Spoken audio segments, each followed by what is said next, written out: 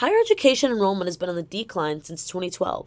This year's drop has been attributed primarily to the COVID-19 pandemic. Enrollment in the Los Angeles Unified School District has dropped by more than 27,000 students since last year, a decline of close to 6%. Schools across California are experiencing huge declines, and the drop is by far the biggest in years, representing the clearest picture of the pandemic's devastating toll on California public schools.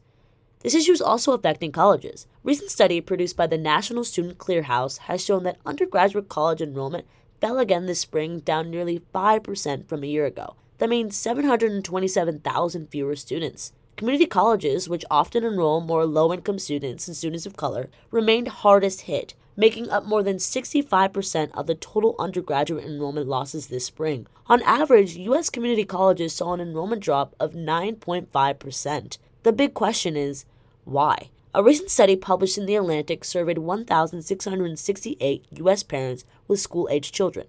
The biggest factor for many families was rather concrete: whether a parent or adult was available during the school day to supervise kids. Because of racial inequalities and the layoffs that came early in the pandemic, whether such an adult was home varied greatly by race. Among families in which no parent lost a job and all parents remained employed full-time, 64% chose the in-person instruction option when it was available to them. By contrast, families in which their parent lost a job and did not return to full paid work, only 35% opted for the in-person instruction when it was available to them. The coronavirus does not discriminate based on race, but without immediate action, its economic fallout disproportionately affects communities of color. Workers of color are overoppressed in the lowest paid agricultural, domestic, and service vocations and have the least job security. As the study shows, these statistics affect not only the worker, but the family as a whole.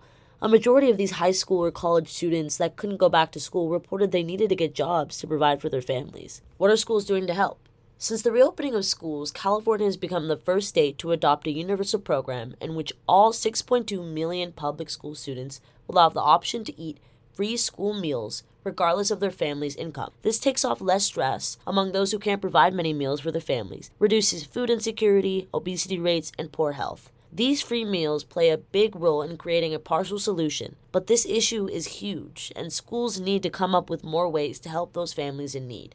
Everyone, no matter who you are, where you come from, or your income, deserves an education. With KCSB News, I'm Catherine Williams.